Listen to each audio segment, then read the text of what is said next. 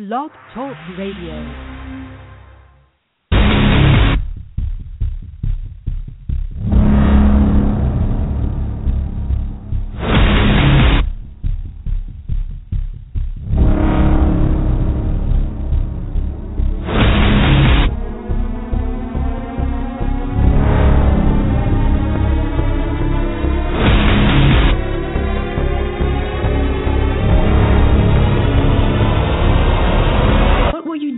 If you're the king of an empire, and you rely on the slavery of your people to keep you rich and powerful, but you see your people waking up and starting to show dissent, what would you do if you wanted to stay in power?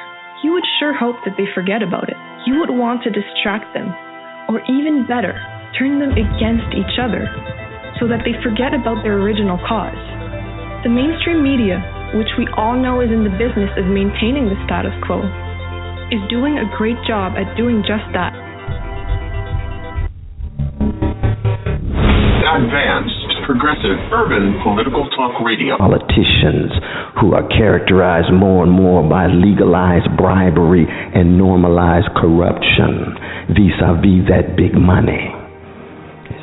By a corporate media that ensures that it's a culture of superficial spectacle, but no serious public debate and public conversation for the issues that really matter for the future of the nation, but especially the future of the vast majority of the nation who are working class and poor. You see? Or a serious discussion about drones that drop bombs on innocent peoples, or increasing police powers that allow persons, Americans, to be assassinated without due process or judicial review. Death, where is thy sting? Grave, where is thy victory?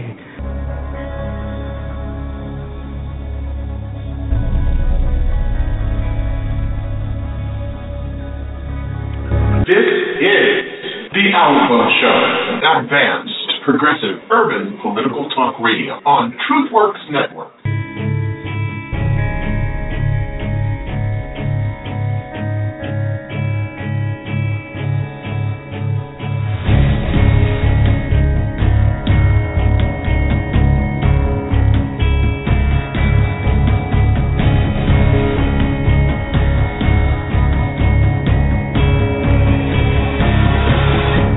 There can be no mercy.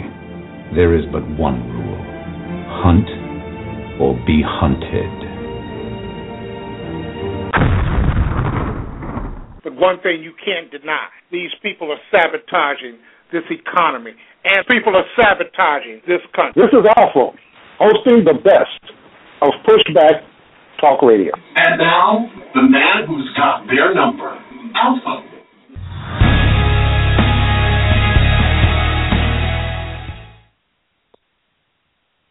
Well, good evening. Good evening and welcome to another edition of the ALFO Show here at TruthWorks Network, where the truth must be spoken more than once. Our Friday evening here in the Windy City. And with great anticipation, all of the sports fans are awaiting the final straw of the National Football season. And that's the Super Bowl that's headed our way Sunday.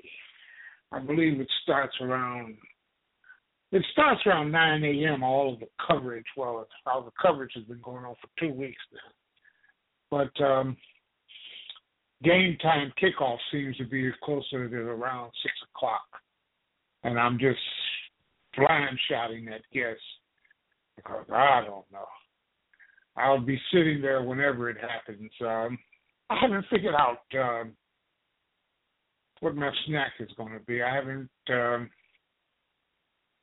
come across whether or not it's going to be some type of nacho chili cheese concoction, something real heavy on calories and artery blocking, emulsified, whatever, something that will taste good but won't be good for me. But then, when have I ever eaten something that was good for me? I am beginning to take in more ginger and what is that spice? Turmeric. And it seems to, I can't tell if it's helping. All I know, they delivered me a box of candy. Somebody delivered a box of candy this morning, and it seems to be off the chart here because somebody needs to kick my door in and take it away from me because that's the last thing I need. But we're awaiting the beginning of the Super Bowl, and the Patriots or the Seahawks. And I got to tell you, I am a Patriots fan, per se. I like Seattle. I like the Patriots. But Seattle just looks so bad the last game. And I don't know if they're going to beat up on the Brady bunch, but I have to go with, and I don't really have to go with them. I think I'm going to be left with them. But that's the bottom line. I do believe that New England is going to win. And I'm going to say New England is not just going to win. New England's going to win in a laugher. I know. He's crazy. I understand. But that's just the way I feel about it. And to me, that seems to be just for people who don't get it. They hook up on it. Inconceivable. You keep using the word. I don't think it means what you think it means. Yeah, it's inconceivable. How do you go against the, what do they call it? The what of boom?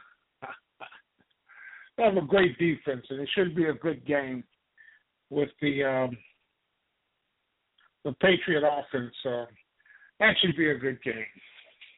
All right, in politics, let's roll it around. Hopefully, more of the Johnny-come-latelys have joined us, so I can get into the meat part of the program. We have the confirmation hearing of Loretta Lynch for the next Attorney General. You know, this is a two-pronged problem here for Republicans. You either vote her and confirm her nomination, or you get Eric Holder. And I got to say it like this. This is another opportunity that Democrats simply don't. You are in a war. You're in a war. And instead of behaving like you're in a war, and when I say behaving like in a war, you see, if it were up to me, I would be filing charges against John Boehner, or Boner, the Weeper of the House, the Orange Man, for violating the Logan Act, because he's invited Bibi Netanyahu to speak before the Congress, undermining foreign affairs and actually interfering in their election. The whole nine, I would indict, just like Boehner is suing the president yet again. Now, the first suit, I don't know what the hell happened to it. The media don't know what happened. No one is holding him accountable for wasting taxpayer money. But now he's going to sue the president again for his immigration executive order. And it's settled case law. He has every right to deal with it, to do it, because they had an opportunity to pass it and they didn't. But like I said, Loretta Lynch's confirmation hearing began. And I applauded the senators who simply said, we are here for Loretta Lynch's confirmation hearing. And this was day 2. He asked this panel, and this panel was, I believe it consisted of 9 people. 4 of them were Republican minions, puppets. They went on and they began to rant and rave about everything, but nothing had to do with Loretta Lynch. Nothing. But before they even began, he asked, is there anyone opposed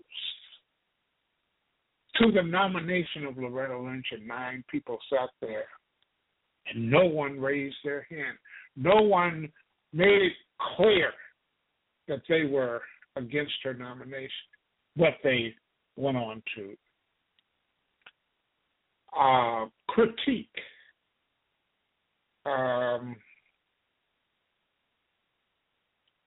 degrade, demagogue, demonize Eric Holder and the President Barack Obama. Although no one was against the nominee. And that's why they were there for the nominee.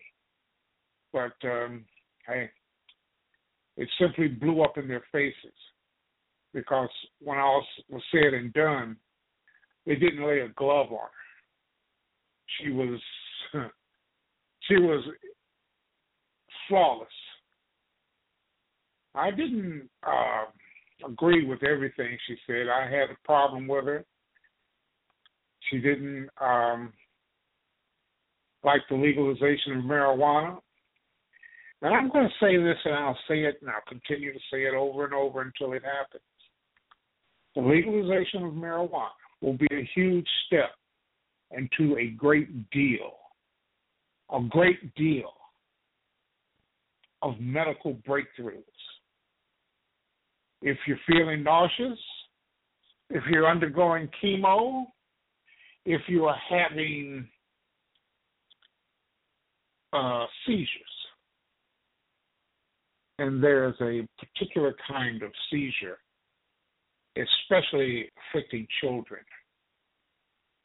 that marijuana helps, and it's the only help that these children have. Until the American people come to understand that marijuana is a lot safer than alcohol and legalizes it nationwide, we will still be in the dark ages. We're already in the dark ages when it comes to infrastructure. Speed rail is taken off without us.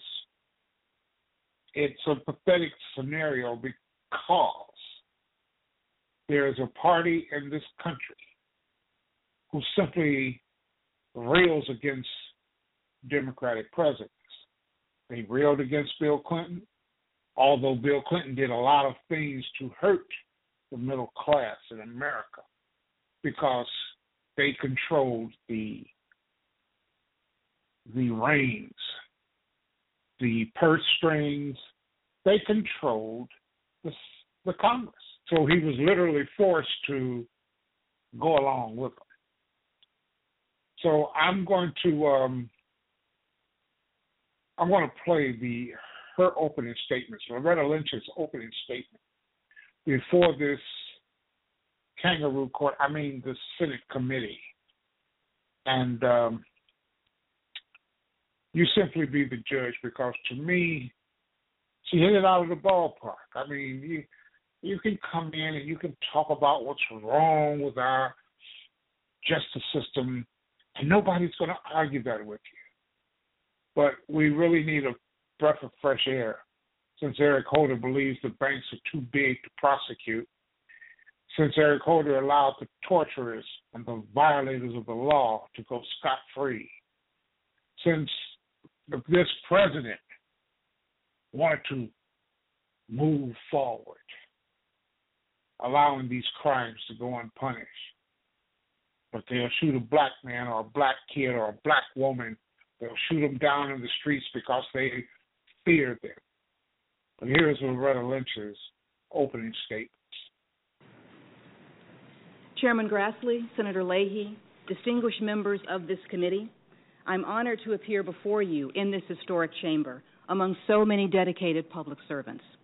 I want to thank you for your time this morning And I also want to thank President Obama for the trust he has placed in me by nominating me to serve as Attorney General of the United States. It's a particular privilege to be joined here today by the members of my family that I've introduced, as well as the other numerous family and friends who have come to support me and for whose travel and service I'm so appreciative. Mr. Chairman, one of the privileges, and in fact one of my favorite things, in my position as United States Attorney for the Eastern District of New York is welcoming new attorneys into my office and administering to them the oath of office. It is a transformative moment in the life of a young prosecutor, and one that I actually remember well. And as they stand before me, prepared to pledge their honor and their integrity, I remind them that they are making their oath not to me, not to the office, not even to the Attorney General, but to our Constitution, the fundamental foundation for all that we do. It is to that document and the ideals embodied therein that I have devoted my professional life. And Senators, if confirmed as Attorney General, I pledge to you today and to the American people that the Constitution, the bedrock of our system of justice, will be my lodestar as I exercise the power and the responsibility of that position. I owe so much to those who have worked to make the promise of that document real for all Americans, beginning with my own family. All of them, and so many others, have supported me on the path that has brought me to this moment, not only through their unwavering and love and support, which is so beautifully on display today, but through their examples and the values that have shaped my upbringing. My mother, Lorene, who was unable to travel here today, is a retired English teacher and librarian for whom education was the key to a better life. She still recalls people in her rural North Carolina community pressing a dime or a quarter into her hands to help support her college education. As a young woman, she refused to use segregated restrooms because they did not represent the America in which she believed. She instilled in me an abiding love of literature and learning, and taught me the value of hard work and sacrifice. My father, Lorenzo, who is here with me today, is a fourth-generation Baptist preacher who in the early 1960s opened his Greensboro church to those planning sit-ins and marches, standing with them while carrying me on his shoulders. He has always matched his principles with his actions, encouraging me to think for myself, but reminding me that we all gain the most when we act in service to others. It was the values my parents instilled in me that led me to the Eastern District of New York. And from my parents, I gained the tenacity and the resolve to take on violent criminals, to confront political corruption, and to disrupt organized crime. They also gave me the insight and the compassion to sit with the victims of crime and share their loss. Their values have sustained me, as I have twice had the privilege, indeed the honor, of serving as United States Attorney, leading an exceptional office staffed by outstanding public servants, and their values guide and motivate me even today. Senators, should I be confirmed as Attorney General, my highest priorities will continue to be to ensure the safety of all of our citizens, to protect the most vulnerable among us from crime and abuse, and to strengthen the vital relationships between America's brave law enforcement officers and the communities they are entrusted to serve. In a world of complex and evolving threats, protecting the American people from terrorism must remain the primary mission of today's Department of Justice. If confirmed, I will work with colleagues across the executive branch to use every available tool to continue disrupting the catastrophic attacks planned against our homeland and to bring terrorists to justice. I will draw upon my extensive experience in the Eastern District of New York, which has tried more terrorism cases since 9/11 than any other office. We have investigated and prosecuted terrorist individuals and groups that threaten our nation and its people, including those who have plotted to attack New York City's subway system, John F. Kennedy Airport, the Federal Reserve Bank of New York, and U.S. troops stationed abroad, as well as those who have provided material support to foreign terrorist organizations. And I pledge to discharge my duties, always mindful of the need to protect not just American citizens, but American values.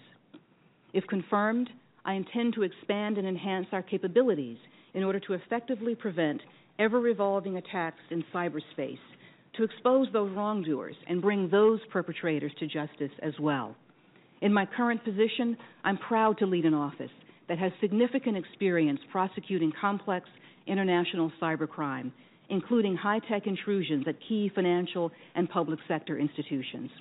If I am confirmed, I will continue to use the combined skills and experience of our law enforcement partners, the Department's criminal and national security divisions, and the United States attorney community to defeat and hold accountable those who would imperil the safety and security of our citizens through cybercrime.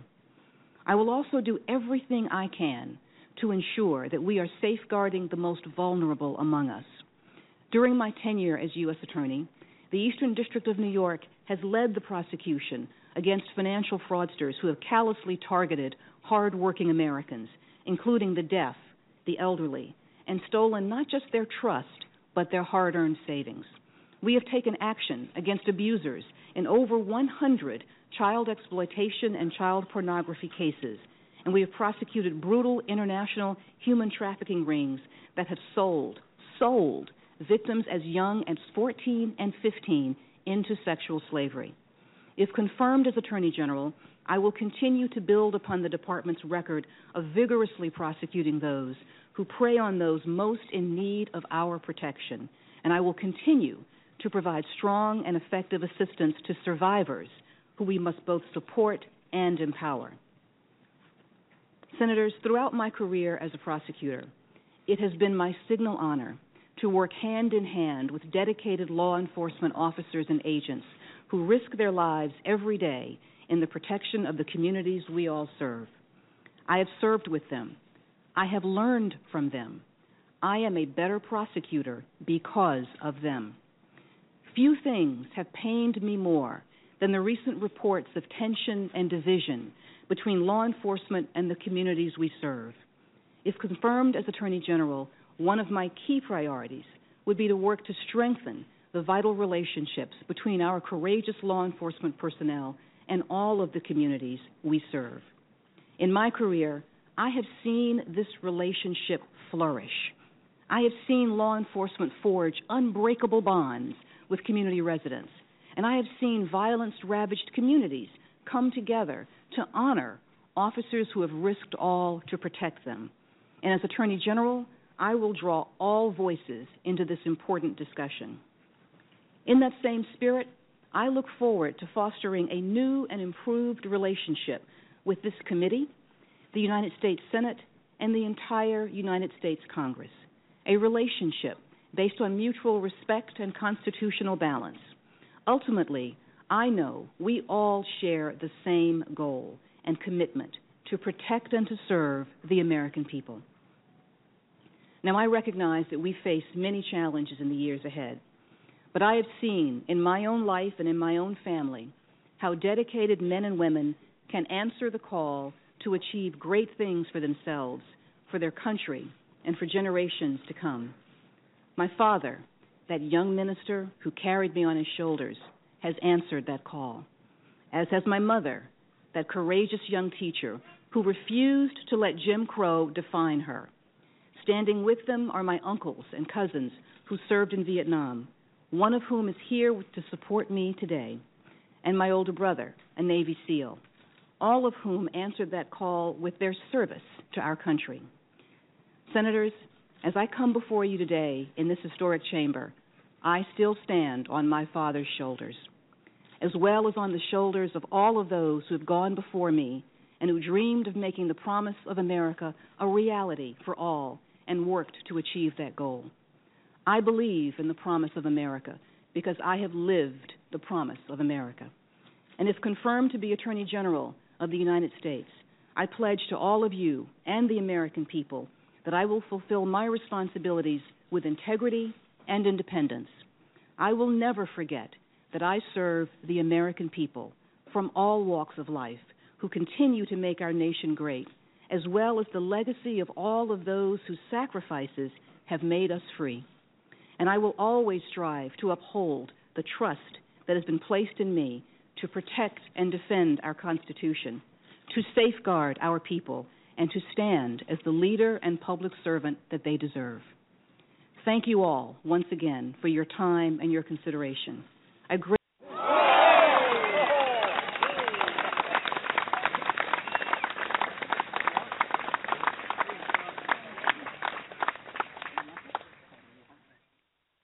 Only because she deserved it. After the opening statements, before the committee headed by dagger-throwing Republicans, I would simply hope that, as I sat and watched it, that there would be a kind of, let's get her nominated, since we hate Eric Holder so bad. And like I said, don't nominate her. And Eric Holder should just go bat crazy. He should incense them to the point where they will be calling for more hearings. Eric Holder should be getting his last dig in. He shouldn't just be casting aspersions on their asparagus. He should be taking deep digs out of their hide for his treatment the last 6 years. 914-338-1610. If you want to get into comment on the Loretta Lynch opening statement or the committee of pathetic reasoning, and I call it pathetic reasoning because this is about nominating the nomination of Loretta Lynch. But too many Republicans chose to critique Eric Holder, the Obama administration. These are the demagogues of America. And that's what we have to look forward to for the next 2 years. The fallout from the State of the Union address is still working its way up. And this constant narrative that the media is helping to push about the lawless president seems to only resonate on one side of the aisle because they all repeat it over and over and over again. And it's pathetic. It's literally pathetic. So if you'd like to chime in on the opening statement, and that's what the topic is. Now let's try to stay on topic. 914-338-1610. Let me go to the phones. 954, welcome to the ALFO show. Thank you for calling Truth Works Network. Aloha, Brother Sensei.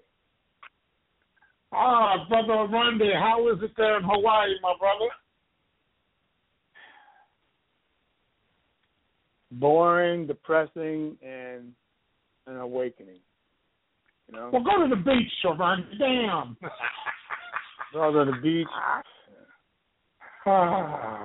You know, I'm going to send you and some of the folks some real-time footage of what is actually here. And the tourist thing is kind of slowed down because of the weather situations back in the mainland and East Coast. And the homelessness here is very appalling, very depressing to see this kind of stuff here. Very. You know, and Rhonda, people used to say, man, if you had to be homeless, go somewhere where it's warm. L.A., no. Hawaii, no. L.A. is a lot better there. I've seen them deal with homeless people in Venice Beach a lot better than they do here in Waikiki. But that's not what I really want to talk to you about, man. Hope you and your family and... What did you think about the opening statement of the... All right, here's the deal with this. I'm tired of hearing the talk, okay? I mean, I would vote for this sister anyway, just for voting, but at the same time, she's talking the same stuff they all been talking, you know, about how they're going to do this, that, and the other, and attack the terrorists. who in the hell could be any more terroristic than the police departments of the United States, along with the United States military in this country? So when they start talking that stuff, I was like, that time. But, the sister's coming off like she, as they all do, with good intentions. And then we got to start critiquing and ask them, well, how exactly do you plan to do what you say you are going to do? And this is how we've been getting suckered and side punched into a lot of this stuff, voting and believing in this crap, man, because we will not take another stance. Nonviolent, peaceful protest is a joke, unless we put this country and this government and this police department to a standstill. And this brings to mind what they're going to bring out right now, another Black Panther movie that's coming out. And I want to see this because the brother that did the last one and Spike Lee that did Malcolm, they failed to mention two Japanese people, Americans, that were part of the Black Panther. Well, one of them in particular was part of the Black Panther Party. And when Malcolm X got assassinated at the Audubon, was a Japanese-American woman. Richard M. Aoki was one of the original founders of the Black Panther Party in Oakland, California, him and his family were in the internment camps during World War II. And he was down. He started that with Huey and Bobby Seale and them brothers, right? Yuri Kuchiyama held Malcolm X's head when he got shot at the Audubon. But when Spike did his movie, and when I saw the Panthers in Aventura, Florida, and it was on a weekday, and I swear there was only 5 of us in the damn movie. And I bet the 4 of them were lawyers and myself seeing the movie, because I definitely wanted to see how they were going to portray the historical reality of the Panthers. What we tend to forget in this country, the white folks who have stood with us and died and got killed and standing up in the struggle. Obviously, poor white people in this country are victimized, and I understand when black folks start being inclusive with this about the poor, King, all of them. Nonviolent, peaceful demonstration. Man, we got to up our game, man. We got to stand up and change our strategy. Okay, Orlando, if voting is inconsequential, if voting is just, a passing fancy, if we're not going to vote, and that's what happened in the last election, and you saw what that got us, we've got a Republican-controlled Congress, who means the middle class no good. I understand your observation of certain people weren't mentioned in the Black Panther movies. I understand it. But now we'll get back into voting, what you're saying. Go ahead. When you see a new nominee coming in like Loretta Lynch, and don't get me wrong, there are a lot of faults. There are a lot of things that people fault her as not being the Joan of Arc of lawyers when it comes to advocating on behalf of the people, and that she is more connected to Wall Street and the whole night. Well, but brother, there's real Joan of Arc. Let's get that straight. Which Joan of Arc are you talking about, man? Well, there was Joan, the military, and the Joan other one. Arc. No. All right. I'm using Joan of Arc as a metaphor for but there were 2 of them, you noticed. An advocate for the people. That's all I'm just using Joan of Arc as an advocate for the people and the law. And that's exactly what we're looking at. I am simply saying that her nomination seems to be a move forward, a plus move over Eric Holder.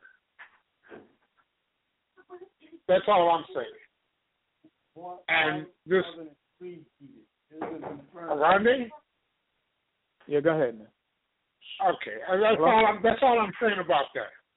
That's all I'm saying about her nomination. And that was the topic, and that's what I was talking about. Her nomination is simply, I believe, a better person, a better chance to get the things that we advocate for, as a people, as a race, as the middle class, however you want to frame it. But at some point we have to see the fact that there's not going to be a lot of big changes when it comes to prosecuting the villains of our society, the bad guys. And yeah, you can chop it up, you can cut it any way you want to. I mean, even with our voting rights, this is a matter. These are legal matters, and it takes so much. I look upon. I'm optimistic about her doing better than Eric Holder did with our voting rights. But when it comes down right down to it, we're going to have to wait and see. You speak about talk. We're talking about her opening statements and the nominating process. And you have to understand that if she comes in badass, I'm going to do this, I'm going to do that, I'm going to do this, they will bend, twist, and not confirm her.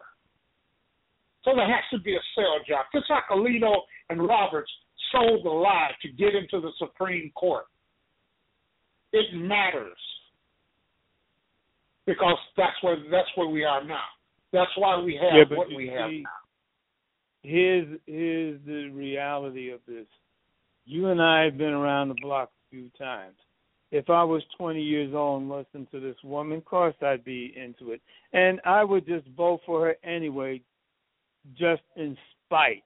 Because she's talking the talk like all of them do. And we're at that point now. When we did have folks who could and stood up and took the risk and took the challenges and even lost their lives, to make some kind of change for the better, but they all come in right now. I would still give her, there's no such thing as a benefit or doubt. I don't even know how the hell they came up with that. Possibly be a benefit and a doubt, man. I would give her the benefit until proven wrong, I would go that way anyway. But now, do I believe in her? Do I have faith in it? No. Because right now you're telling me about going against terrorists, then you don't define who the hell they are. We're assuming that there's somebody else overseas, Muslims, Islamic people. You're talking that code bullshit. These Hawaiians over here, when they talk about the white man, they say missionaries. They don't say white man. The real Hawaiian brothers over here. When they don't say haoles, they say missionaries. And that's their code for saying the white boy, the decadent, evil ones who come over to destroy and pillage, take over their country and their land and the whole bit, just like they've done everywhere else. So this country's got a short memory, selective amnesia about who has come and arrived and disseminated and destroyed and dislinked nations, right? To listen to this woman say this, I'm not going to lose no sleep and have no high hopes over it. It's just like going for a goddamn job interview, bro. Okay, all right. And these cats, listen to this, man, before you cut me off on this one. When we hear these politicians and you go for a job interview, right, they might as well come out and say this. They'll say, well, Mr. Rande, what if you came across a situation where somebody had said something out of character, Also, like, give me an example. Well, that's something that disrespected you. You mean like you the N-word? Yeah, more or less in them lines. You know how these motherfuckers talk, right? Oh, well, let's see now. What is the salary of this position, number one, right? Well, what does that have to do with it? Well, salary dictates how much bullshit I'm going to put up. That's what it's got to do with it. This is what you should be saying in an interview. This is what these politicians should be saying. All right, so you're telling me you're paying me $40,000 a year, and this cat's going to come out and use the N-word on me. Well, I'm afraid that dictates a direct ass-kicking on or off the premises. Now, for $80,000, you're going to use that N-word on me? Excuse me, I beg your pardon? Are you referring to me? For six figures, you're going to use that N-word? I'll put a contract out on you. Around it. So now we're dealing with politicians. I know, I'm going off on it. I understand those stories. Yeah. I understand those stories around it, but I got folks holding on the line. And we're going to move on. Thanks for your call, brother. Appreciate it. Mahalo. All right. Take care. Brother Aronde.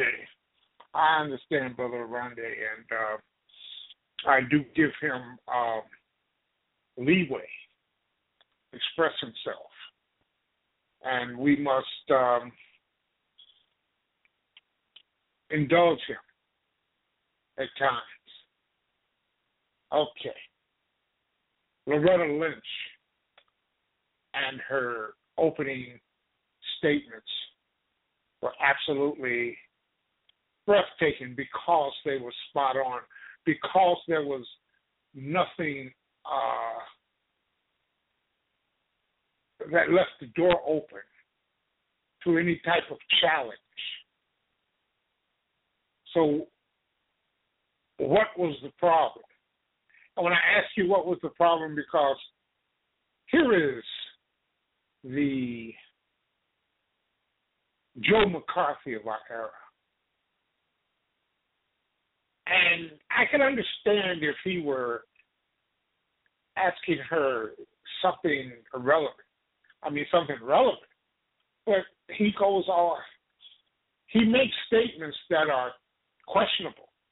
And in truth, here he is. The question I would ask you, if you are confirmed as Attorney General, would you commit to this committee to appoint a special prosecutor to investigate the IRS abuse of power, who at a very minimum is not a major Obama donor and who can be counted on to actually investigate the facts and follow them wherever they may lead?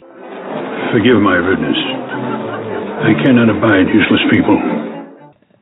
Ms. Lynch, there are many of us who are alumni of the Department of Justice who have most respected the department when it demonstrated independence from the president, when the department was willing to stand up to the president, when the Attorney General behaved not as if he or she were the personal lawyer for the president who appointed them, but rather when the attorneys general in both parties have behaved as independent, impartial law enforcement officers who owe a fidelity to the Constitution and the laws. Prior to becoming Attorney General, Eric Holder had a reputation as a U.S. attorney of upholding the law. And I was hopeful when he was appointed that he would carry that reputation forward as Attorney General. It has saddened me greatly that he has not done so, and I will say it is disappointing in this hearing that, try as I might, there has been nothing I have been able to ask you that has yielded any answer suggesting any limitations whatsoever on the authority of the President. That does not augur well for this committee's assessment of your willingness to stand up to the President when the Constitution and the laws so require. Side deals, secret promises, he's always got an agenda. Hey now, all you sinners. You're tuned in to TruthWorks Network. The ALFO Show. Put your lights on. Hey now, all you lovers.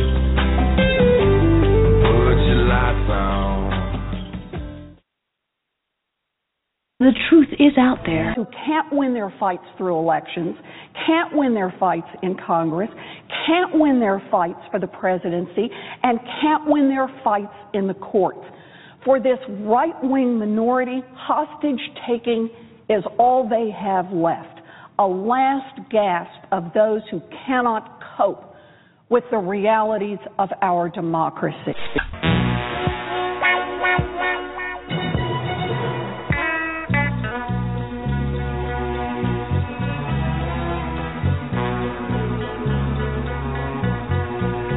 You people are fucked. You're living in a dream. I don't like that talk. Less bitching and more building. Our Common Ground with Janice Graham. Transforming truth to power, one broadcast at a time. Saturdays, 10 p.m. This week at Our Common Ground. Open mic night. Open mic Saturday night. I'll be listening for you.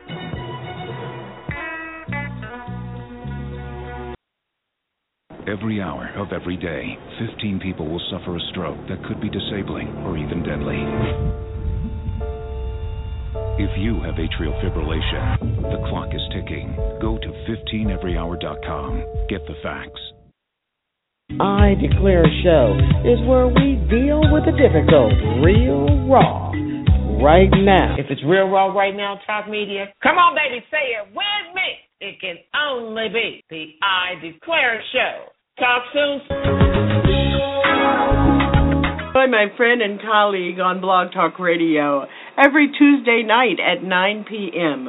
The I Declare Show with India Declare. Are you breathing oxygen in? Are you raising the energy up? Or are you bringing the energy down? There's no middle ground. It's your real, raw, and right now talk radio. I Declare Show, Tuesdays, 9 p.m., Blog Talk Radio. I declare it. Dealing with the difficult, real raw right now. The I Declare Show, baby. This is TruthWorks Network, the Black Voice Collaborative, where the truth is spoken more than once. Thank you so much for your support and joining us tonight.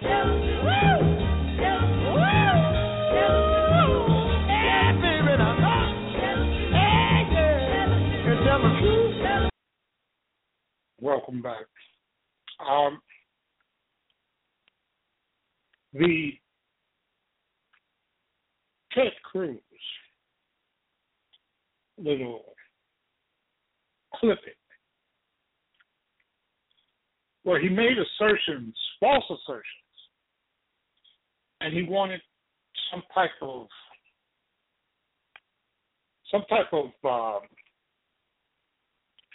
co-signing of his distortions. If nothing else, he is, how do they call him? He's the Joe McCarthy of our era.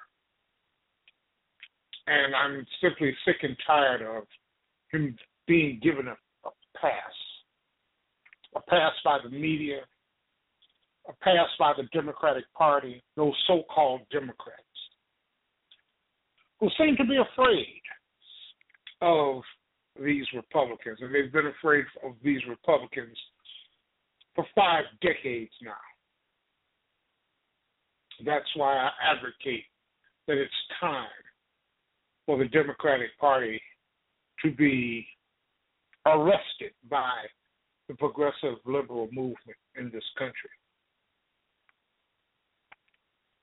You know, people speak about there is no difference between the two, but they're all rich. But there's one side of the rich guys who are advocating for a higher minimum wage, who are advocating for equal pay for women, who advocate for the protection and expansion of Social Security. Now, expanded Social Security is one of the easiest things. All you have to do is raise the cap on the $117,000 a year payroll tax. But they don't want to even do that. That's why they're not the same. Millionaires, all of them are. You cannot lump them all in as both sides do it. When you get right down to it, only one side wants to advocate for a better health, better, I would say, facilities for our veterans. You have one side who talks veteran talking, we're with the soldiers, all until they come home broke, mentally and physically. And then they want to know, how are we going to pay for this? Everything borders on how are we going to pay for it. The spending deficit is down 2/3, but how are we going to pay for it? You know, there seems to be this disconnect with progressive voters and these so-called Democrats. We lost a great deal, quite a few Democrats, but we lost them because they wouldn't run on the success of the president's policies. And they lost because after they alienated the base, the Republicans simply moved in for the kill. Because if you've alienated your own base, they will stay home. 36% of the electorate came out to vote, the lowest in 70 years. But yet they want to call it a mandate and the will of the voters. Where was this same narrative, this spiel, in 2012 when the president won by over 5 million votes? Why weren't they going with the will of the voters then? Why did they continue to obstruct? Where was the meme of elections matter in 2008 when the president won with a landslide and a sea of over 2 million people at the inauguration as they sat on inauguration day and plotted to go against president at all costs, to go against the will of the people at all costs. But no Democrat ever throws this back in their faces. And now the president doesn't want to work with them. Even before they pass something, he's threatening a veto. That's not working, whether we don't want to work with you. And that should be his message. His State of the Union speech was so empty. And it was only empty because it's not going to happen. They will never, ever vote to raise taxes by a very tiny bit on the wealthy. And they will continue with that meme. You don't raise taxes on the job creators. And they will continue with trickle down. And they will continue with austerity because there's not a Democrat who will stand up to them except for Elizabeth Warren. And Elizabeth Warren stands up to them because she's right. The populist conversation that she presents is absolutely right. You cannot run a country into the ground with austerity. Look at Greece. The radical left, as they call them. And notice the lack of coverage in Greece. Basically undermined it. Well, they've taken out the austerity advocates. And I saw a very interesting clip. They were bagging what appeared to be either minnows or little small, tiny fish. They were putting small, tiny fish in bags, and there was a crowd, and they all had their hands out. They wanted their bag. And that's how bad it is in Greece. That's what austerity has brought in Greece. And do you think that there would be a campaign ad showing that these are the results of austerity? This is the result of cut, cut, cut, cut, cut. Democrats missed the boat. And I do believe they missed the boat on purpose. Do you think that there would be a campaign ad with a visual of the oil spills in Kalamazoo, Michigan of 2010 of tar sand and the inability to clean them up? They passed the Keystone XL bill in the Senate with 9 Democrats not following. You see, the 9 Democrats, had they voted with their Democratic colleagues, it would have fallen because it could not reach the 60 vote limit. You see, all 9 of those Democrats should be targeted by Move On, the PCCC. And when I say targeted, I mean this. Primary them. And let them know, even if you win your primary, you will be taken out by the Republican because we will not support you. We will not support you.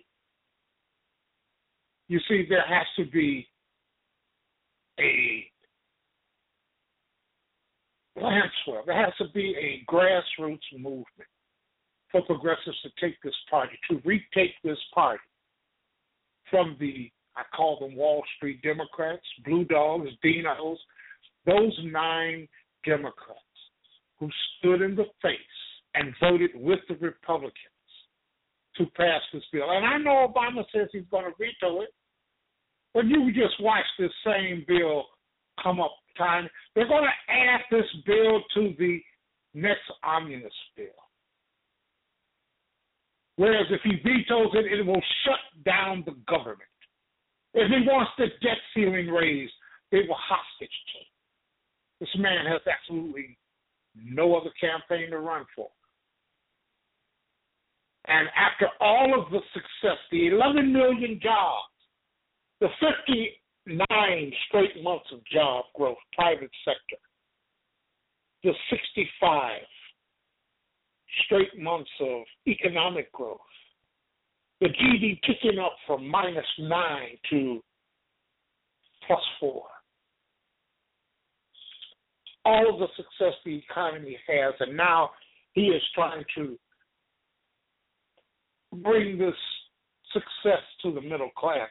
And I'm going to say this is nefarious. This is insidious on the part of this president. You see, that should have been the first thing he did when he had control of the Congress, when he had control of the Senate. He should have went to Harry Reid and told Harry Reid, kill this filibuster. You see, the president can veto when you don't have the majority in the Senate, because that's where we are now. The only firewall that's left is a presidential veto. And if we don't have a presidential veto, what do we have? We have the Keystone Pipeline just going through. But here's something that I don't believe a lot of people know and understand. And Ed Schultz, after supporting the Keystone Pipeline and getting the, I would call it the blowback, and that's exactly what it was. It was an absolute blowback from progressives. He changed his tune. He went to Nebraska. He went to the states where this pipeline would run through, and he called it like it was. This is nothing more than a foreign country seizing the land of American citizens, seizing the land of American citizens. They talk about, oh, it's a jobs bill. Well, if you want a damn jobs bill, go with the infrastructure repair. Spend $1 trillion and add 2 million new jobs. You don't want a damn jobs bill. You want a oil industry, Koch brothers windfall, profit windfall. And that should be the narrative. That should be the talk of Democrats against this XL pipeline. Show the landscape up in Quebec and Alberta where this tar sand pipeline has spilled. And there's a dead region wherever this tar sand hits the ground. And in a cynical way, if this pipeline is successful, if this foreign country is successful in taking the land by eminent domain, did you know that if there's a breach in this pipeline, that the landowners are responsible for the breach in the pipeline? That's all they have. That's the only control. That's their responsibility. Or did you even know that the pipeline is 2 years? And it's at a standstill. Nothing can happen for 2 years with or without this president's consent. If he signs the bill, it's tied up in court. It's a land grab. And it will not happen for another 2 years. But it does not stop the PR campaign that is necessary to bring the danger home to the American people. The aquifer that will be poisoned feeds our agriculture in this country. And once it has been poisoned, that is irreversible. They're still trying to clean it up in Kalamazoo, Michigan. The latest oil spill in the Yellowstone River is under ice, and they can't clean it up. It's wintertime. The oil is under the ice. There is no better promo, campaign ad to go against this pipeline. There's nothing better. But it's just not happening. It's just not happening. And that's because of, call it, intentional mismanagement by the politicians, the rich boys, Democrats and Republicans alike. They don't want to advocate for the middle class. They want to make it look like they're advocating for the middle class. And let's just hope that nobody calls us out on it. Kind of loud, ain't it? So that's where we are. That's what we have. Two sides are much different because only one side wants to give the American people health care. Do you see where Indiana, Mike Pence, Republican neocon, they want to work out a deal for Medicaid expansion now in Indiana. You see, this is the capitulation. And after the fact, while they will continue to promote against Obamacare, the Affordable Care Act, they will continue to silently accept Medicaid expansion through the Affordable Care Act because they know it's a loser, because Democrats did not promote them as the death panel that they so decried, because thousands of people died because they don't have health care. and yet the Democrats allowed them to deny millions health care because of an ideology conflict, because they wanted to protect the rich. They're still talking about government takeover of the medical industry when it's a damnable lie. And no Democrat will call them damnable liars. You can keep it, you can give it a name. You can try to put a suit on it, make it look as good as you want to make it look, but you're a liar. And that should be the first line of defense for people who need health care. You are the death panels that Sarah Palin made so famous.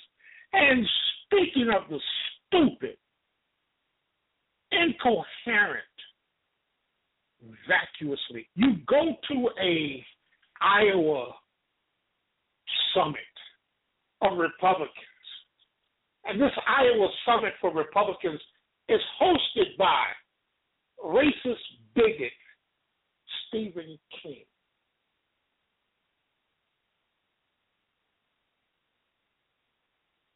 Stephen King, you know who Stephen King is. He's the guy that says Mexicans are flooding across the border with, what do you call it? 12-inch calves because they're hauling 75 pounds of marijuana.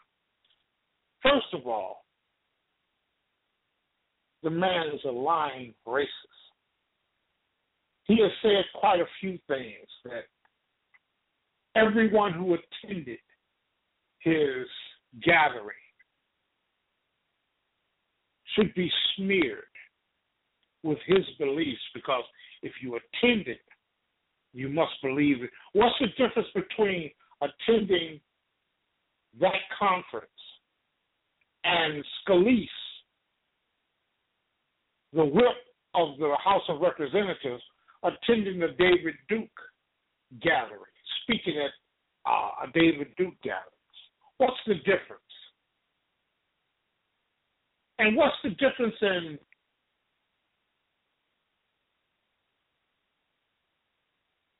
got people going, Republicans going on a junket for American Family Association? American Family Association has been designated as a hate group by the Southern Poverty Law Center. The Southern Poverty Law Center has been identifying hate groups for the last 30 years plus. So when you have the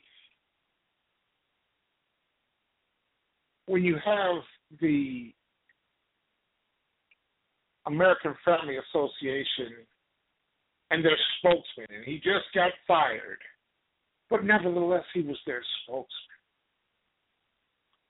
Brian Fisher, the bigoted hate speaker of the American Family Association. And the Republicans are going on a junket to Israel.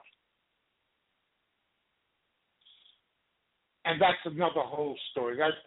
That just blows my mind that Democrats aren't taking advantage of this. And I saw that on Rachel Maddow, because that was a segment of hers, of how these are the same people who pilloried Mitt Romney for being a Mormon. And they were against Jews. They were against anything other than Christian. But here they're going to Israel, and Republicans are going with them. That is just so mad. 914-338-1610. If you want to get in, 914-338-1610. That's 914-338-1610. I'll be waiting for your call. I have people on the board, but no one has their hands up. So does this mean no one wants to talk about it? What does this mean if they just want to listen on their mobile device? By the way, you're welcome. You're welcome. We have a tendency to want to leave out all of the fools of the clown car.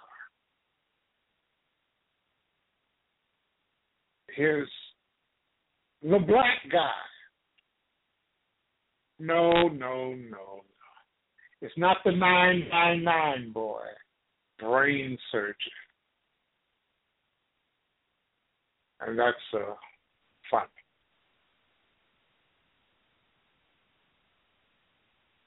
I have to tell you, Obamacare is really, I think, the worst thing that has happened in this nation since slavery. I think we've proven who the psycho is.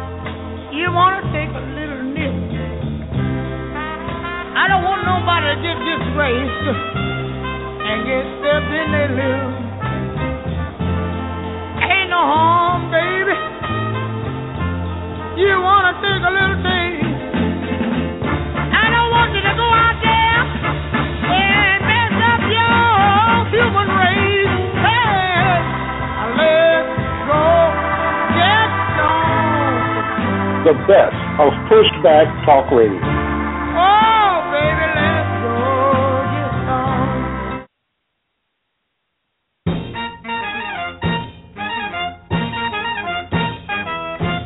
Tell the truth.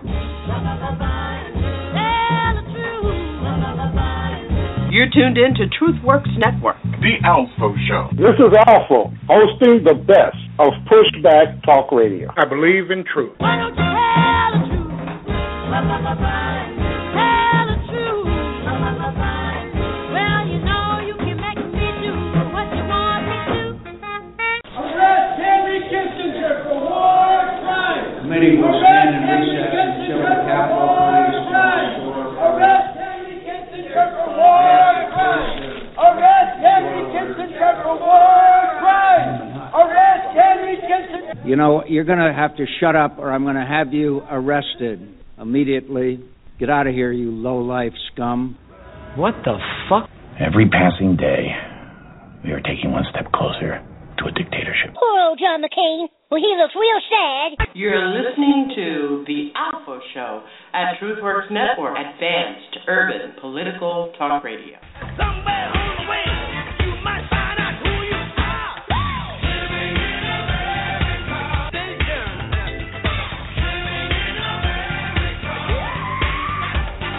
So nice with your bad stuff. Living in America. I feel good.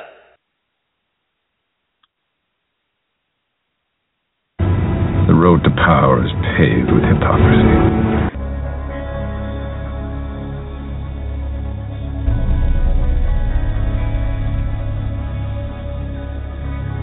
This is The ALFO Show. Advanced, progressive, urban political talk radio on TruthWorks Network. When injustice becomes law, resistance becomes duty. This is how we do it. It's Friday night. The ALFO Show. Our children are literally eating themselves to death. Many experts predict that this may be the first generation of children that doesn't live as long as their parents because of the problem of obesity. A quarter of American children don't exercise regularly. The average school-age child watches 4 to 6 hours of TV every day, bombarded by commercials for fast food and junk. How you make these kinds of lifestyle changes in your kids is to make them yourself. Make the effort. Fight childhood obesity. A message from the Government of Canada. And we can't ask these men to go back to the President of the United States with a lot of head shrinker horse shit. Welcome back. Welcome back. You know, we have a situation for the next 2 years. Now we're going to see hostage taking, constant conflict. a weak, impotent democratic response. But in the next 2 years, there has to be a groundswell of progressives and liberals willing to take back the Democratic Party, willing to sacrifice those who aren't willing to stay in line. And I say it without hesitation, stay in line. Your number one enemy is the Republican Party and their austerity moves. Your number one enemy is the Republican libertarians who want to eliminate government. Obama wants free college for the first 2 years. How admirable. What a nice plan. But it ain't going to happen. He wants to give a tax break to the middle class by taxing Wall Street. How admirable. But it ain't going to happen. All you see is the foundational groundwork being laid for a 2016 campaign. To hell with everything else. And let me say this, in all fairness, 59 straight months of private sector job growth, the economy seems to have made that turn. Gas is $2 a gallon or just above $2 a gallon now. It's slowly creeping back up. The Saudis are pissed and flooding the market, making energy excavation more expensive, more costly than it's worth. The Saudis are positioning themselves as the fossil fuel power once again. And while the Saudis are doing that positioning, it should be a no-brainer for the United States to give that big boost. See, we're missing the boat. Renewable energy should be being subsidized at all costs. That's something else we blew, pandering to the let's just get along with them crowds, not realizing that we are in a war and have been in a war with these Republicans as they move and make their austerity moves. Infrastructure repair, we pissed that away, trying to be friendly about it, trying to be civil about it. You see, when Republicans reign in these states, they don't give a damn. They do it early because in 2 years, your anger will have mellowed. You will have accepted the new normal, and therefore you will not have the enthusiasm to fight them, and you'll just say, well, that's the way it is. Nobody else wants to come out and vote. Why should I come out and vote? And that's what we had. Republicans took this nation to a grinding halt of nothing getting done. Used the media to say, both sides do it. Congress can't be trusted on both sides. And frustrated the hell out of the American people. And only 36% of them came out to vote. 64% of the American people stayed home. Because they had been manipulated and frustrated into believing, what the hell, why should I go out and vote? It's not going to matter. See, everybody follows that meme of voting doesn't matter. Voting doesn't matter. But voting does matter. And when I say voting does matter, you may not get what you want,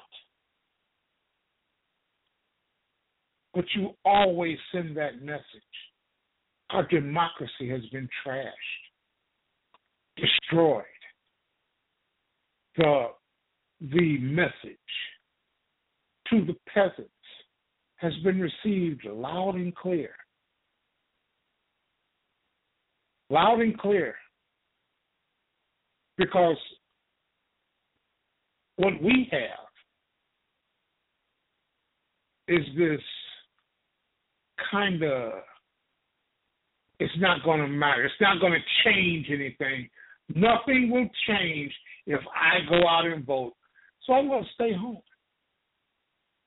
And nothing ever changes. And that's what they're counting on. They're counting on your frustration. They're counting on you being lethargic, frustrated.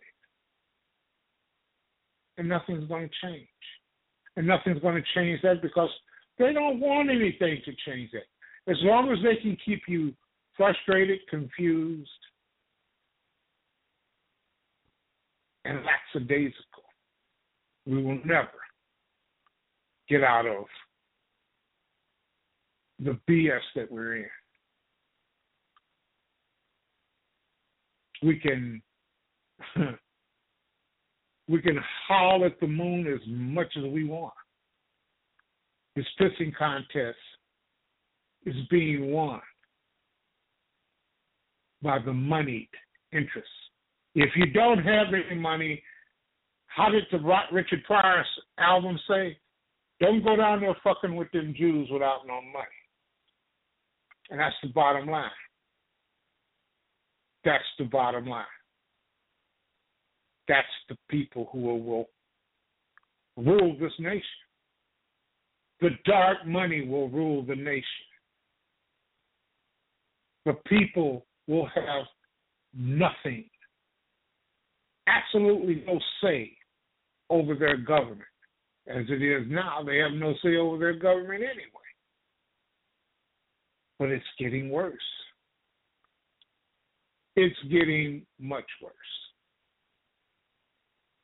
And as long as we continue to be, I'll call it,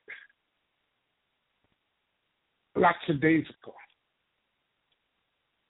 this is what we're going to get. You're not going to get renewable energy. We're going to be stuck with the fossil fuel. We're going to be stuck with the fracking. The earthquakes will continue to go. The groundwater will be poisoned. The tar sands will be built.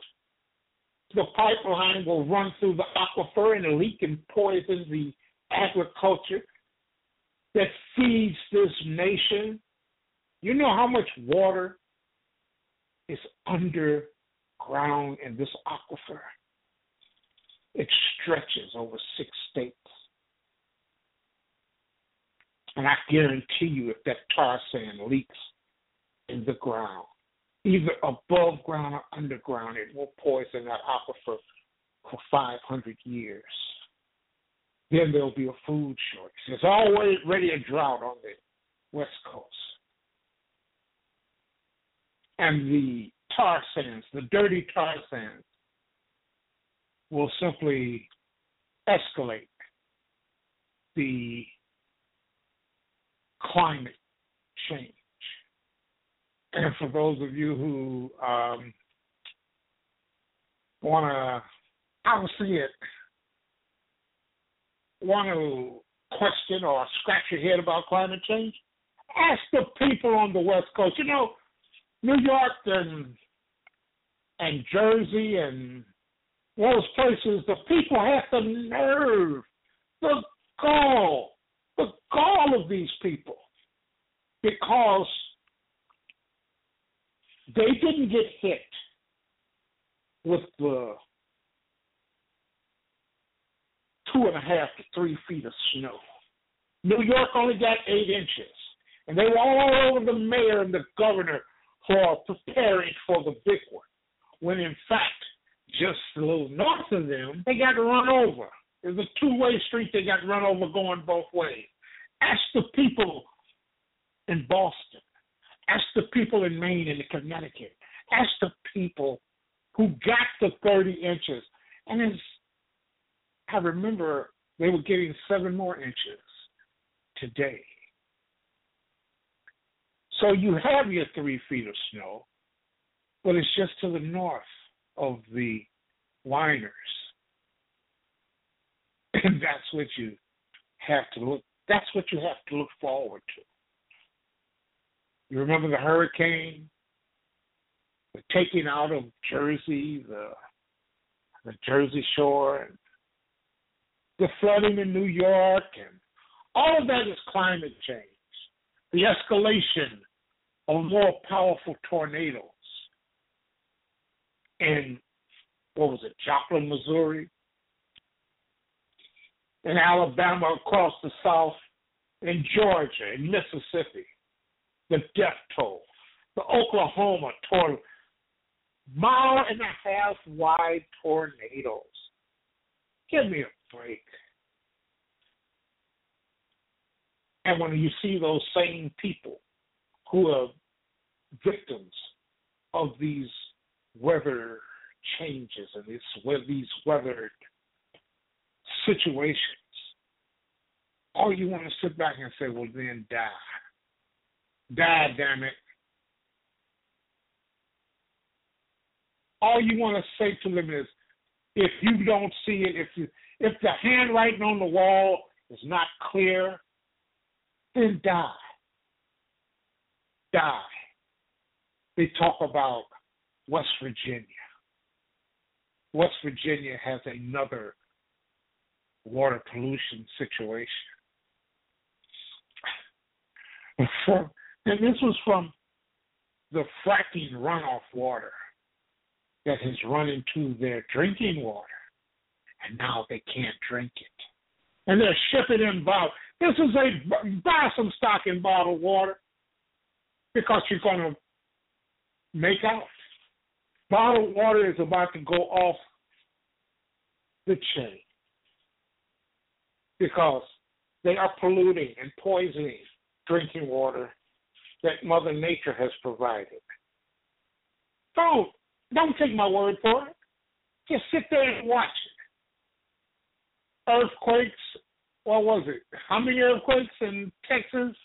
There hasn't been earthquakes in Texas ever. And now they've suffered more than 100 earthquakes in Texas since they began fracking. States are banning fracking because not only in the areas where they're fracking and poisoning the water, they're making people sick. And it simply gets to be obvious. It gets to be obvious. And as long as the rich control the media. This is pure class warfare. That's right, Mr. Kane. This is pure class warfare. And we're losing. As George Soros, what's his name? Soros? As he says, this is class warfare, and his side is winning. But don't go out and vote here. Just stay home, damn it. Stay home. A group of people, we call them the ladder crowd. They climb up the ladder, enrich themselves, and pull the ladder up behind them. And to hell with the rest of you Americans. Because we don't want to hear. You have to understand what propaganda is. Propaganda is essential to any military campaign. Black people tend not to understand propaganda. And the reason why we tend not to understand propaganda is because the propaganda channels, the mediums, the conduits, the radio, the television, the newspaper, we tend to just treat as forms of entertainment. We don't see them as military strategy. When there's a movie depicting black people in a negative image, when there's caricatures in the newspaper making jokes about black people, we tend to just see it as political entertainment. We don't see it as laying the foundation before the storm. That's exactly what they did in Wilmington. You always seek to create a context that allows your military campaign to be acceptable. There's always context. You study Adolf Hitler in Nazi Germany. He had a propaganda campaign that lasted over a year before he began to physically oppress the Jews. He had to make sure that the national mindset had been conditioned to accept the extermination to come. In Wilmington, North Carolina, the same exact thing happened years before Nazi Germany. Through the magazines, through the radio, through word of mouth, through stage play, They created negative images of black people in the minds of white folk in case there were any liberals who would have been against what they were going to do. They were slowly able to reform their opinion by constantly repeating negative information about the target population. See, the one thing about the brain that we got to understand is the creature of repetition. Whoever has the most access to the brain rules the brain. It's all about volume, not quality. The more you tell people that a certain group of people are no good, the more you show images, the more you show sounds, song, poem, dance, projecting negative information about a people, sooner or later the subconscious begins to get conditioned automatically, because you can't turn off the subconscious to what it sees and what it hears. Sound and image, you cannot stop it except to stay away from it. So sound and image are critical to any propaganda campaign because they help lessen the defenses of anyone who may be against what you're trying to do. It's the same thing happening right now. There is a direct assault on the image of the black man and woman internationally. So when mass incarceration, homicide takes place, nobody cares what's happening to black folk because they've already been conditioned to believe that these people are better off dead anyway. So propaganda is the first stage of military warfare. Right now, we're being set up for another extermination campaign. It's going to be worse than what went on in Wilmington, Tulsa, Charleston, Rosewood. It's going to be worse. Whenever the propaganda gets worse, then you know the extermination is going to be that much worse, because you see how far the exterminator had to go in order to condition the people to prepare them for the carnage to come. Propaganda is at a new strain. And I call it a new strain because it is continuing to be used against we as a people. But propaganda is also being used to isolate a ideology and to demonize and vilify a way of life. You see, we never had a problem. We never had a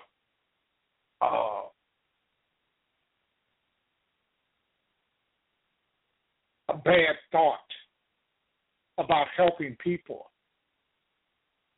until the last decade. And they're using their control of the media to ram this home. And we are being victimized by the repetition ad nauseum of the lie. 914-338-1610 is the number to get in. And let me see here. I got a hand up.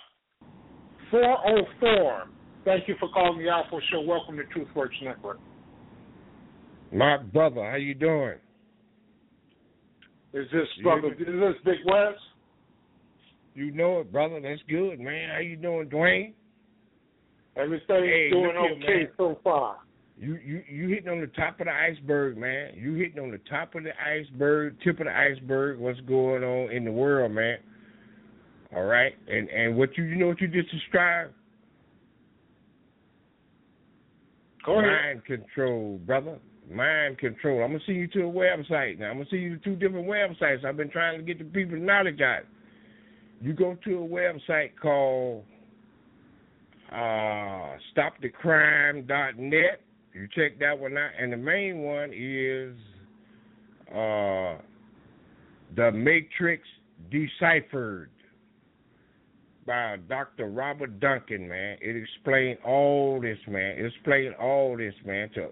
So what they doing is, man, is they manipulating everybody on this whole planet, man. That's what that Star Wars that Reagan them came up with, man. But it started way back in after Hitler, man, Nazi Germany, when they brought all them scientists over here, man, from Germany, the Operation Paperclip, to do all kind of experimentation, man, on us, man. All the way from started with all the way from psychotropic drugs. Now they doing this stuff electronically through. It's crazy, man. It's deep, man. I'm glad you right on the money, man. This deep, brother. This some serious stuff. That's why you see just about every day people running around doing atrocious things, and the first thing they say is one by one, all of them saying the same story. It's deep, man. And they try to make them sound like they're crazy when they saying they hearing voices. They turn them in everybody to Manchurian candidates, brother. Why you see that fool jumped over the White House fence, man, like every 2 weeks. Now they flying drones, but they're turning people into Manchurian candidates, man. It's real talk, brother. There's some real talk stuff that's going on, man. Well, Big West. And you see, sir? I agree with you on that, but look at the rhetoric you hear coming from the supporters of these police departments as they're killing black unarmed people. That's a part of it too. Yes, sir, my brother. The police is under this stuff too, man, where they making people do all kind of crazy stuff, man. They're trying to start a race war. They want anything to do to split people up, man. They're sitting this country in the martial law, man. But they already got people in their mind, everybody in their mind. People, you just ask people to see what they're doing, man. Everybody's feeling on edge. This by design, brother. You ever looked up and saw some chemtrails they spraying on people? This is real talk, man. This is the real big brother, man. They call it the global orbital destruction system. You know, that's a synonym for gods, man. These folks trying to play God. I'm telling you, you go to their website, their brother I just told you about, the Matrix Deciphered, you will see all this stuff going on, man. They got stuff called the Thought Amplified Mind Interceptor, man. Interface, my bad. Thought Amplified Mind Interface. There's some diabolical stuff going on, man. This is some deep stuff going on, man. Are you in my chat room? No, man, I'm not in the chat room, man. I'm gonna try to get back on the chat room, but right now I'm just on the phone, man. My phone is a computer now, man. But this stuff's some deep stuff, bro. Just go to stopthecrime.net and the Matrix. Everybody knows the Matrix Deciphered. And if you read that Decipher, the guy that created the program that worked for the CIA, DOD, and he was part of designing. It was all a weapon to try to catch terrorists. Like I know you know the movie Minority Report and all that. This stuff is deep, man. Okay, this is deep. This is 21st century some Hitler stuff, man, that's going on. That population control, man. And then see, they doing that mostly on. They got ethnic sanctuary programs they're running on people, man. You know that we are victims of the Tuskegee experiment, so now they done amp the game up, man. With this telepathy stuff, make it all. Most of black people do crazy stuff. Everybody do crazy stuff, man. That's why people fighting in their house, man. And you gonna see tomorrow when the Super Bowl, how many people gonna get in arguments, gonna be shooting and getting drunk. But that's gonna be part of it too, man. That's part of it too, man. You got folks fighting over pork chops. You got folks fighting over pork chops and pieces of chicken and come on, killing brothers, killing siblings, killing one another. That's crazy, man. It was a couple of years ago, man, where I was reading where two brothers was fighting over a piece of chicken and one of them killed each other, man. Yeah. That's real talk, brother. And then in Miami, two homeless guys was fighting over a slice of pizza. This real talk, man. It's like they're turning people into low-frequency beasts, man, by design, man. I'm serious, brother. And I'm glad you touched on it, man, with that when you was playing that clip you just played, man. It's deep. This is some serious stuff, man. That's what I do. Since the information come to me, I try to warn my people, man. So I don't want to see my people end up just going out. Don't even know they're being manipulated. They turning everybody into ventriloquist dummies, man. That's what they're doing. And this all CIA, DOD, sir. Well, Big West, this is real talk, man. I'm glad you brought that up because I remember you saying the same thing a couple of years ago. You've been talking about this for some time. That's right, Brother man. Big West, I want to thank you for your call this evening, man. And you But stay on please the go point. to that website, man. Go to that website. Okay, I got to will save my people, man. What I'm going to The do, I'm Matrix going to go to the Decipher, website man. and, The Matrix and try Decipher. the Matrix Deciphered, and try to post it in the chat room. That way, people in the chat room by Dr. will be able Robert to go Duncan, to the man. thing. Yeah, and if you can, you work on getting back into the chat room. Yes, sir. But you want I'm me to gonna call put you you every on? week, man. Yeah, want me to put you on mute, man. mute? I like to get I like to get the numbers of Miss Janet's program tomorrow. She's gonna be on tomorrow every Saturday, right? Yeah, she'll be on tomorrow night, 10 o'clock Eastern Time. Our common ground. And God bless you. I'm gonna call you every week to be continued. That's your homework assignment. Everybody that's listening. We in the Bible, man. We this is Bible prophecy, man. This is real talk, bro. All right, these folks think they God. These folks think they God, man. They playing God, tricking folk. Yeah, well, you're absolutely right. Thanks a lot, Big West. Yes, sir. Y'all be strong. Brother Big West. He is a frequent caller. I'll put it like that. He's one of our regulars. 914-338-1610. 617-617. Thank you for calling the ALFO Show. Welcome to Truth Works Network. I would try to use another voice, but hi, Janice. I already know your number. You ain't fooling nobody. Don't try to sneak up on somebody. I just want to shout out to Aronde and Big West, because Big West, you are right, ALFO. He's been talking about it for at least 3 years. He started talking about it in terms of the new electrical meters that were being installed all over this country and making people sick and crazy. But, we got a war for oil, a war for gold, a war for money, and a war for souls, a war on terror, a war on drugs, a war on kindness, a war on hugs, even a war on birds and bees. But I just wanted to call in and tell you I'm really enjoying the show tonight, and that I spent the day listening to you started talking about the Super Bowl and your love of the Patriots, please. Yeah. These are business decisions. And you're right. You're absolutely right. A family had the smoker inside the house smoking ribs for the Super Bowl and had to vacate the house because there was so much carbon monoxide in Boston. And the 2 children were kept at Children's Hospital overnight. That's how crazy people are. Yeah. Somebody needs and if you excuse my wording, they need their ass kicked, because them electric smokers tell you outside use only.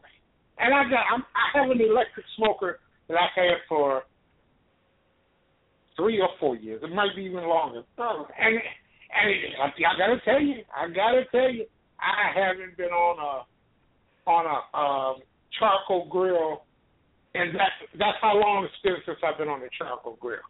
I've got this electric smoker that I smoke everything. Barbecue, there's a plus side to barbecue, and that charcoal taste. And when I want that, I use the charcoal. So in the context of your love for the Patriots, I just wanted to be your reporter tonight to tell you that I have been watching the Aaron Hernandez trial. Aaron Hernandez last spring became a friend of mine, right? Remember that little ditty? You told me that. Yeah, yep. I talked about it. When I ran into him, I had no idea who the hell he was. All I knew, I started this conversation in a restaurant with him, and then ended up having lunch. And our conversation kicked up because I said to him, I look at you, and my 12-year-old grandson is going to look just like you when he's a man, so I'm going to look at you real hard in case I'm not around. So anyway, it looks like Aaron Hernandez may get off on this particular case. The case from what I see, killed... the prosecutor. Yeah, from what I see, Janice, the prosecutor's got a real weak case here. This boy's been in jail for some time. He's been in jail for some time, and this defense attorney seems to be sitting in a rocking chair, just waiting on him. So it looks like even from the beginning, and today was the first day, that all this evidence that they have been talking about. You see, Aaron Hernandez was not a darling of the New England fans, like Tom Brady, the all-American white boy. And Hernandez comes out of, even though he went to the University of Florida, he comes out of a gang youth environment, right? Yeah. So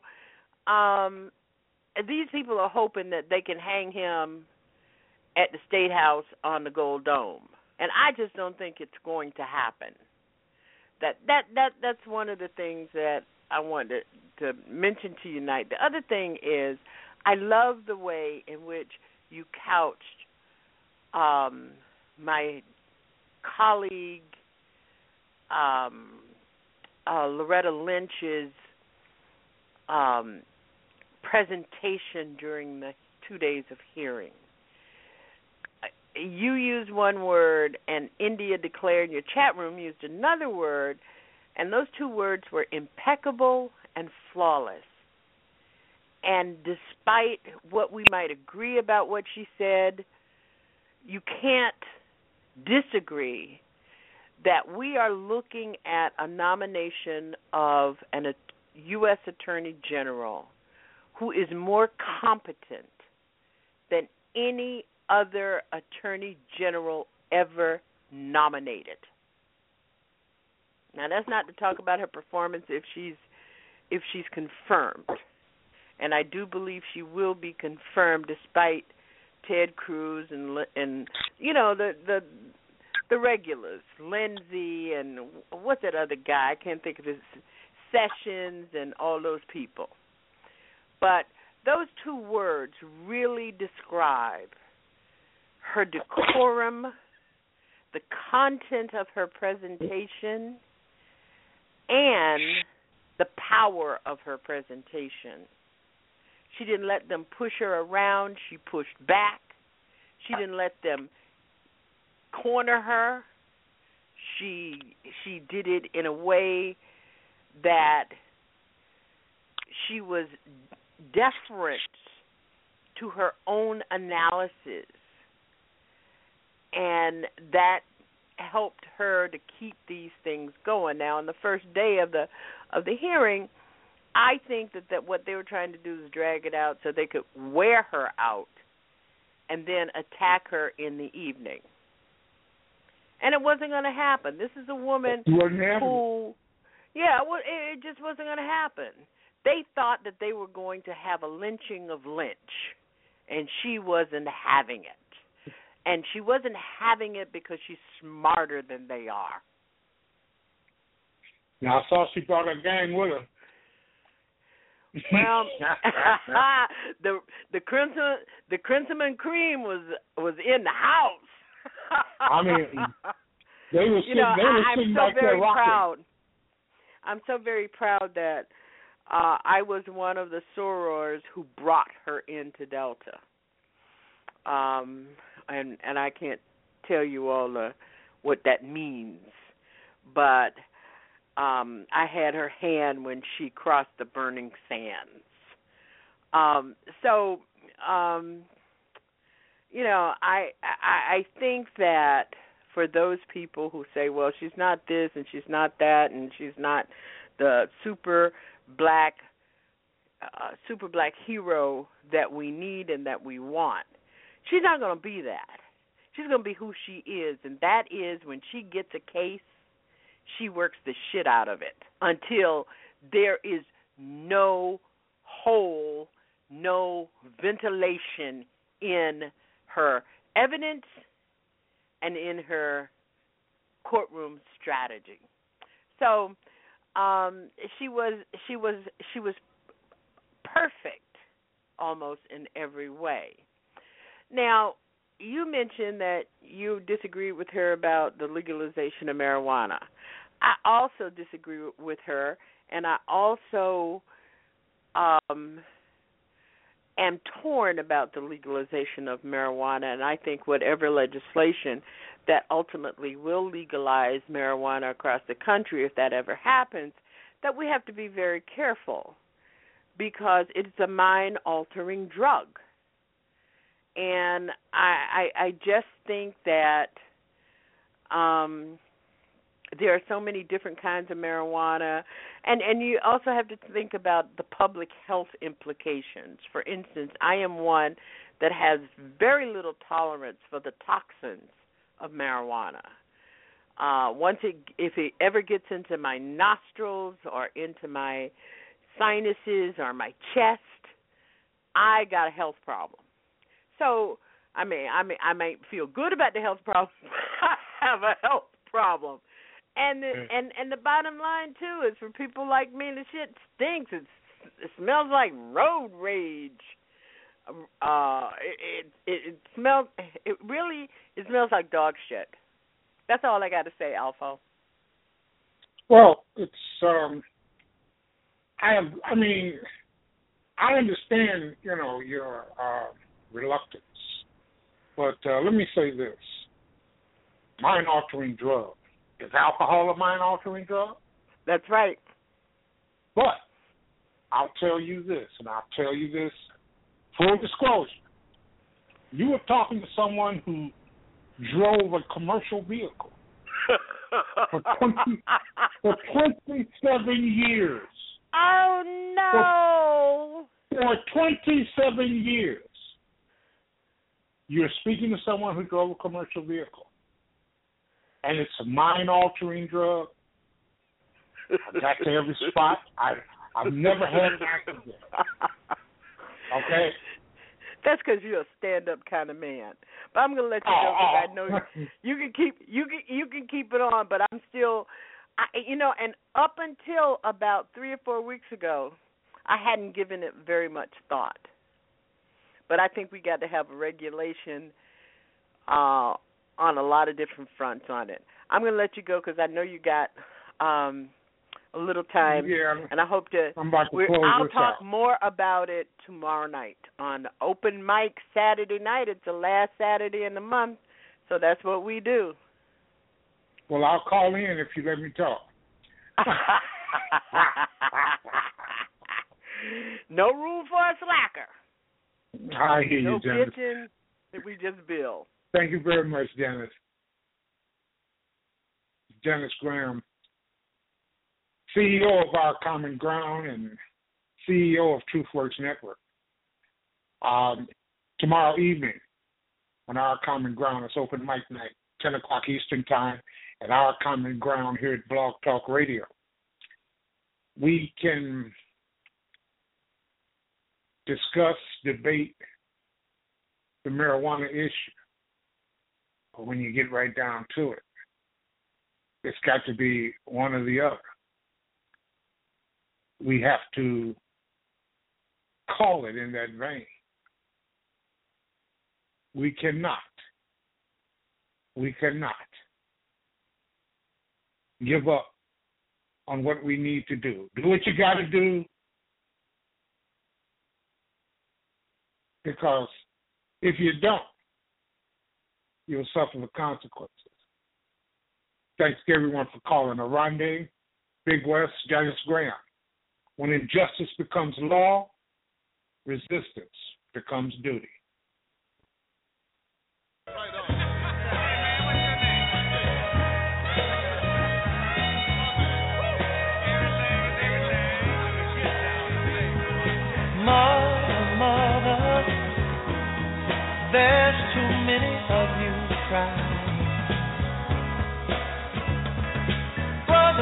brothers, there's far too many of you dying. You know we've got to find a way to bring some loving here today. Yeah.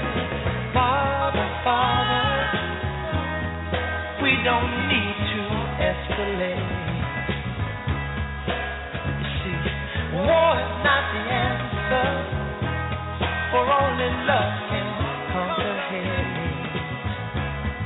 You know we've got to find a way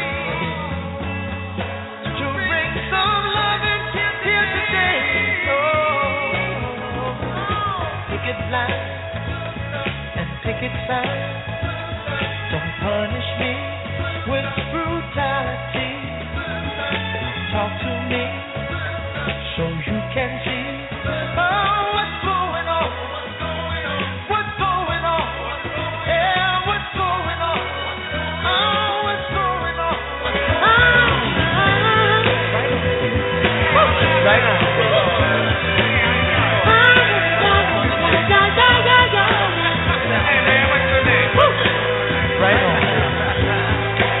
Right.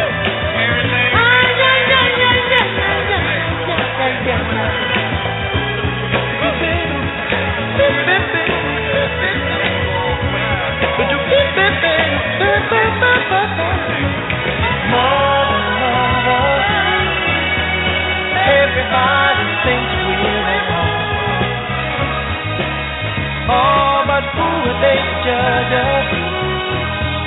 Simply cause our hair is long. Oh, you know we've got to find a way. Bring some understanding here today. Picket lines and picket signs don't punish me with brutality. Come on, talk to me so you can see.